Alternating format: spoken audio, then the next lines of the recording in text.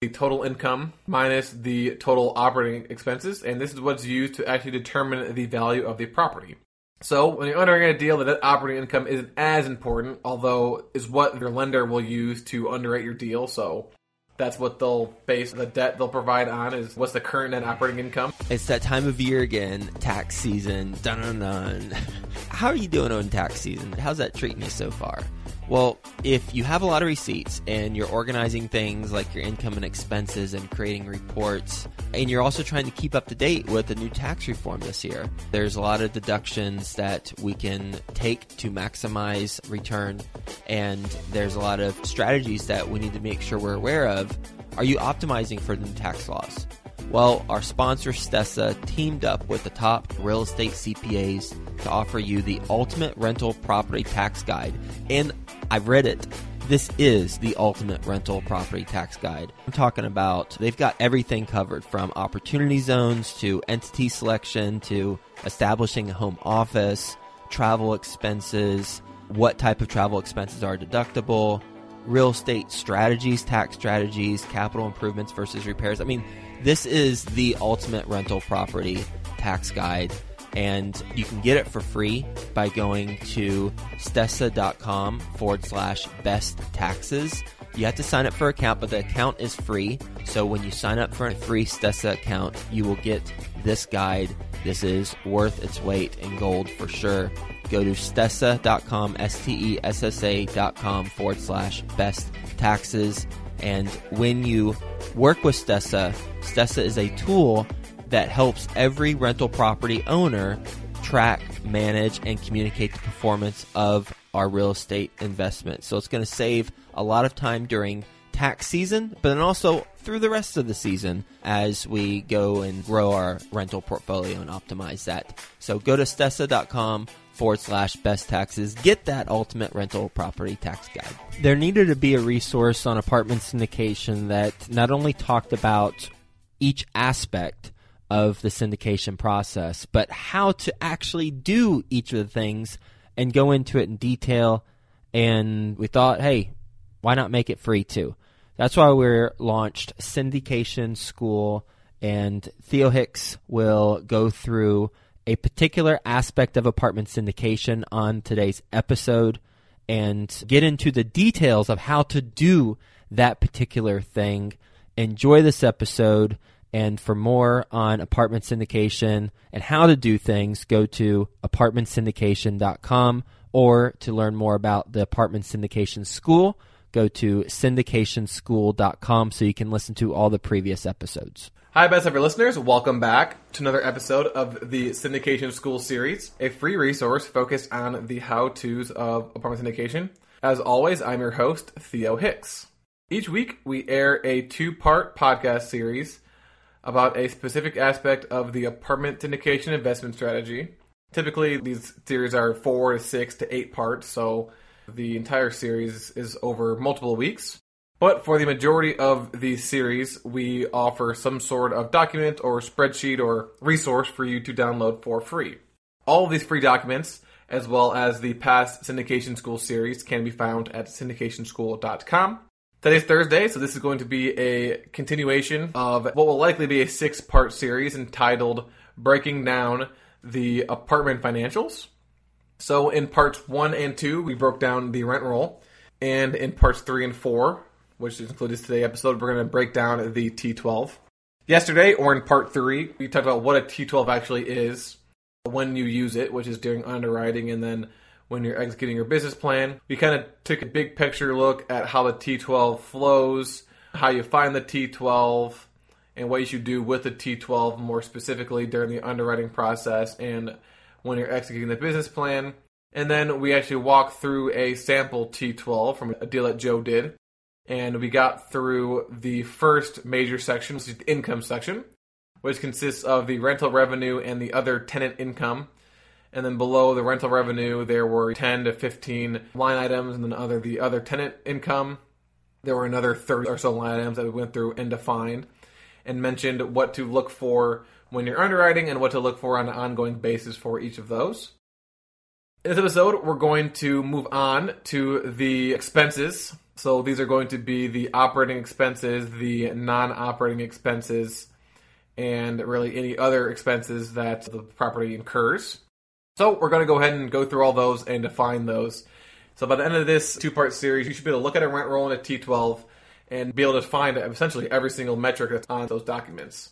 So let's jump right in. For the overall expense section, the first category is going to be the operating expenses. And the operating expenses are the variable expenses associated with running your apartment community. So these are things that aren't going to be the same every single month. They're going to fluctuate based off of how the property performs, what happens to the property, etc. So when I go over when I define each of these terms, I'm going to provide you with a market cost per unit per year for each of these different operating expenses. And these dollar per unit per years are going to be for apartment communities that are located in major markets that are 200 units or more. So if you're working with a smaller property, or if you're working a secondary or tertiary market, these probably apply to secondary markets, but probably not tertiary markets. If that's the case, then you're going to want to talk to your property management company and the broker to help you determine these accurate market cost ranges for your specific market. But for now, since most of you are likely investing in major markets, we're going to focus on that. And the gray areas, you're going to have to speak with a management company. So generally, the operating expenses are going to be broken into 9 major categories. So these are the 9 categories you should have on your cash flow calculator. And the next series, the series after that, when we start going over underwriting and we give away the free simplified cash flow calculator, you'll see that there are 9 different categories for operating expenses. So if you come across a T12 that is not broken down into these 9 categories, then you're going to have to do some rearranging, which is why it's going to be very important for you to download this and see, okay, for utilities, what is considered a utility? What is considered a contract service? What is considered maintenance and repairs? Because you might come across a T12 where all the maintenance and repairs, all the contract services, and all the turnkey make-ready costs are all within the same category. And you're going to have to pull out what is what and break apart that one category into 3 categories. So this portion of the podcast is going to be very important, so listen closely. So first, we're going to have the utilities. So that's going to be the costs of the utilities of the property. So you'll see that there is the electric for the vacant unit. So if it's vacant, you got to pay for those utilities. There's the house electric. So that's mostly exterior lights, electricity for your amenities. So your gym, your pool, your lights for your barbecue area, lights for your pet park, things like that. You also have the electric for the clubhouse or your office. Then you're most likely going to be paying for gas and heating oil kind of overall for the entire property. So whatever is gas for the grill, or if you have a boiler, gas for your boiler, you're paying for utilities and water for the entire property. Cable, so cable for the office or maybe your model unit. Telephone and internet for your office, as well as any waste disposal that you have. So kind of a one-off waste disposal if you're doing renovations. Because you typically have this during when you're doing renovations, or just kind of trash collection in general. So those are going to be your utilities. When you're entering a deal, again, you're using this T12 as a guide to set your stabilized expense assumptions. So when you are underwriting a deal, you're going to want to set your stabilized expense assumption to the same annual cost on the T12. So right here, the annual utilities are approximately $230,000. So if I was underwriting this deal, I'd be like, okay, well, my annual utilities are also likely going to be $230,000. And then if total utility cost is outside the range of $750 to $900 per unit per year, so take that total number, divide it by the total number of units, that is over 750 to 900 outside that range, then just make a note, because likely either utilities are really low or they're too high. And for anything that's outside of this market cost per unit per year range, then you're going to want to mark that down and ask the management company, okay, why are the utilities really low? Are tenants paying for parts of the utilities? Or why are the utilities really high? Is there water leak somewhere? Is electric really high for some reason? Again, if it is too high, it's not a deal breaker because it's an opportunity for you to add value. The next category is the contract services. So these are the costs or expenses associated with ongoing contracts that you have with vendors.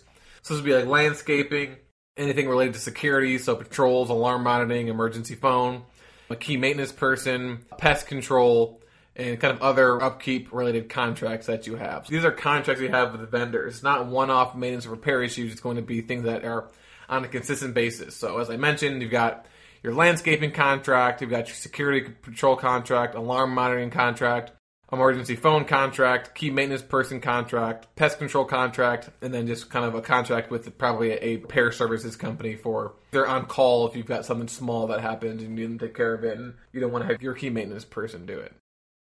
So like I mentioned, a lot of times this contract services will be lumped in with repairs and maintenance, so make sure that when you're underwriting, you take a look at the individual line items and make sure that something that's in repairs and maintenance isn't actually a contract service. So when you're underwriting, you're going to want to set your stabilized expense assumption for contract services to the T12 amount and making note if it is outside $200 to $400 per unit per year. So if it's above that or below that, and you're looking at a 200 unit plus apartment community in a major market, then it's either too low or too high, and want to make a note to ask the broker why. Next, we've got repairs and maintenance. So these are going to be costs associated with the ongoing repairs of interiors and exteriors, including supplies, but excluding capital expenditures. So you do not want to include your CapEx costs in the repairs and maintenance. And when you're reviewing deals, you want to make sure that they're not including those in there. So if there's a line item that says new roof and it's $250,000, that's going to throw off your repairs and maintenance. So for repairs and maintenance, let's just kind of go through these. There's some that are pretty self-explanatory. So you got equipment repairs, you got HVAC repairs and supplies, pool supplies, you've got paint service and supplies, you've got gate repairs, supplies for landscaping, supplies and repairs for plumbing, supplies and repairs for electrical, kind of just general maintenance supplies, small tools, blinds that are broken or replaced, parking lot repair and maintenance. Again, this is not you going in there and restriping the entire parking lot. These are kind of one-off, smaller repairs to your parking lot. Same with the roof repairs and building exterior repairs. Windows and door repairs, if you're maybe replacing one door but not replacing every door, every window. Fire safety supplies, new locks and keys, new light bulbs, floor repairs, cleaning out the office or the clubhouse, and the cleaning supplies, pest control products, appliance repairs and parts, general exterior repairs, water extraction, and fitness room repairs and supplies. So really anything that's a supply or repair will go under this line item, but not anything that's like a brand new CapEx type of budget. And when you're underwriting, you're going to want to go ahead and set stabilized expense to the same annual number as the T12 and make a note if that number falls outside the $250 to $350 per unit per year range. Next, we have the turnover, or it might be called turn, or maybe called make ready, or turn make ready. And these are going to be costs that are associated with preparing a unit for a new resident. Again, just like contract services, this might be included in the maintenance and repairs, so make sure that you are, again, looking through the maintenance and repairs line items every single time to make sure that it's only including maintenance and repairs, not including things like contract services and turnover. So this is going to include things like painting units and cleaning units, and again, it's not going to include capital expenditures. So if a unit is turned and then you are doing your value add renovation of $6,000 to $7,000, you're not going to include that here. These are going to be costs associated with preparing a unit for a new resident, not renovating a unit for a new resident. So these are going to be repainting the unit, cleaning the unit, resurfacing the countertops or the floors, cleaning the carpets, things like that. When you're underwriting, you're going to want to go ahead and assume that it'll be approximately $150 to $300 per unit per year. So if the current number is $400 per unit per year, then you reduce your assumption to $300 and then make a note to ask the broker why their turn costs are so high. Likely, high turn costs is a reflection of a poor demographic and or high turnover, which is kind of also a sign of a poor renter demographic. Next, we have payroll. So these are going to be the costs associated with paying the salaries of your full-time employees. So this is different from the contracts that you had. These are going to be people that are full-time employees at your property. So these are going to be things like the payroll for your main maintenance person, payroll for people that kind of work the admin jobs in your office. So this could be leasing agents, a person at the front desk.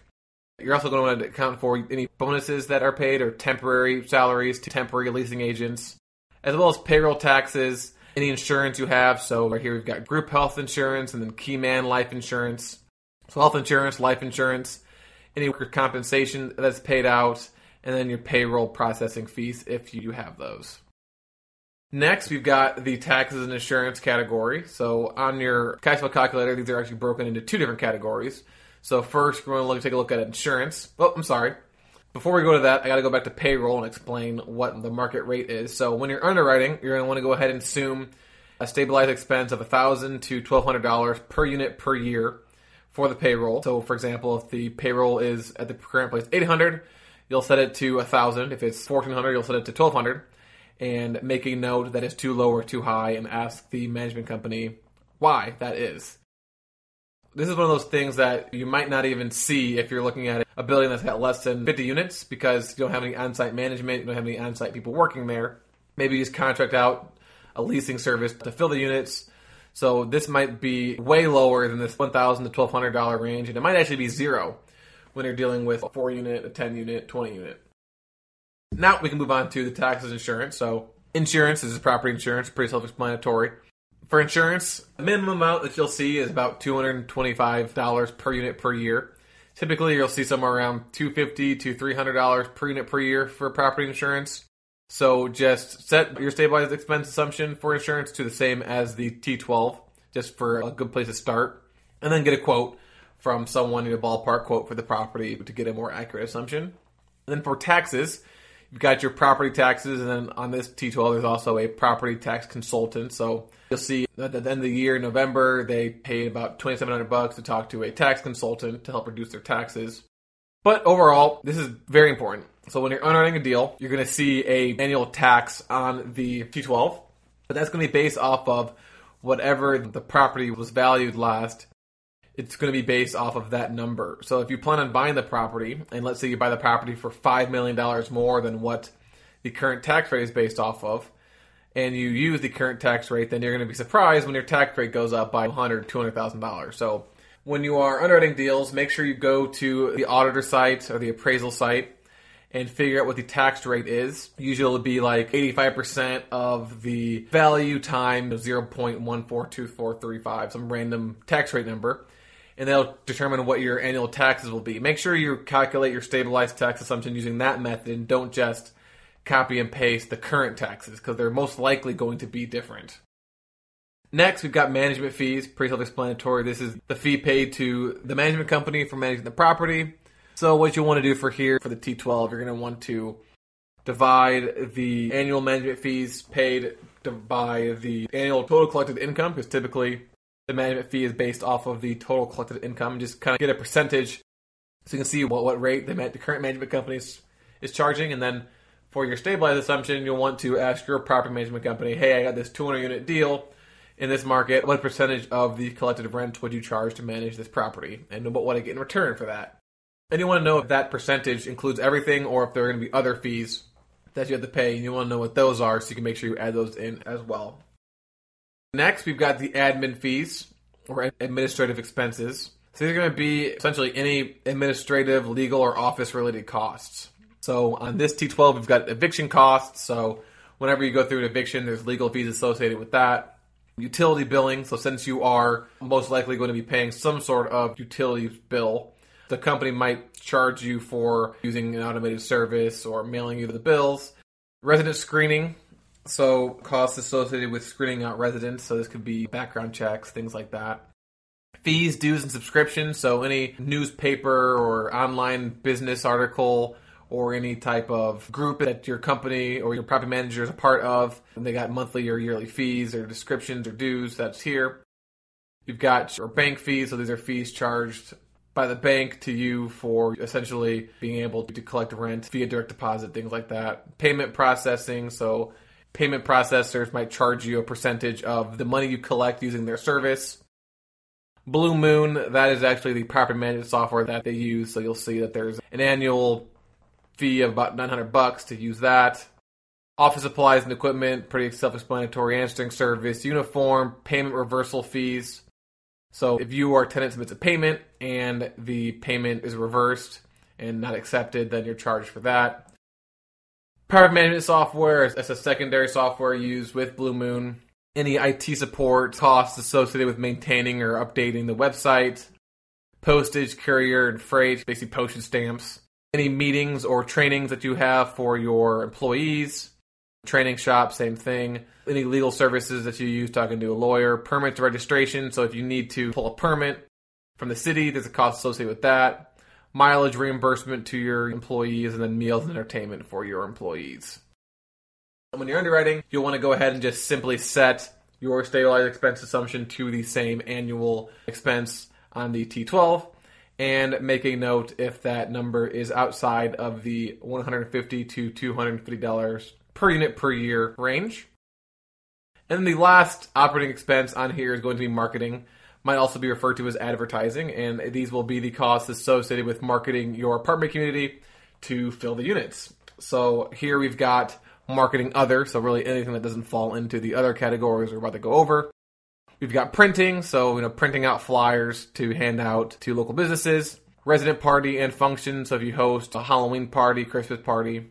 Locator fees, so a locator is essentially a company where all they do is they work with properties and they help properties find tenants, so they're kind of a middleman. Marketing events and gifts, so if you make gift baskets and drop them off at local companies. Referral fees, so if you have a referral program where if your tenants refer someone, they get $300 off their rent. Promotional fees, self-explanatory, internet ads and listings, web analytics, lead tracking, office hospitality. So anything related to marketing or advertising your property to prospective tenants will be included here. When you're underwriting, you're going to set your stabilized expense assumption for marketing to whatever the amount is on the T12, and make a note if it is outside of the $100 to $200 per unit per year range. Similar to payroll and probably even administrative too, those numbers will be much lower or potentially even zero for those smaller apartments.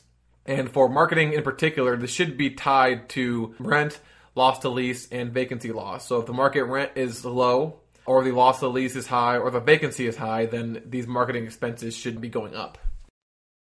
So as I mentioned, you have your total operating expenses, which is a sum of all 9 of those categories.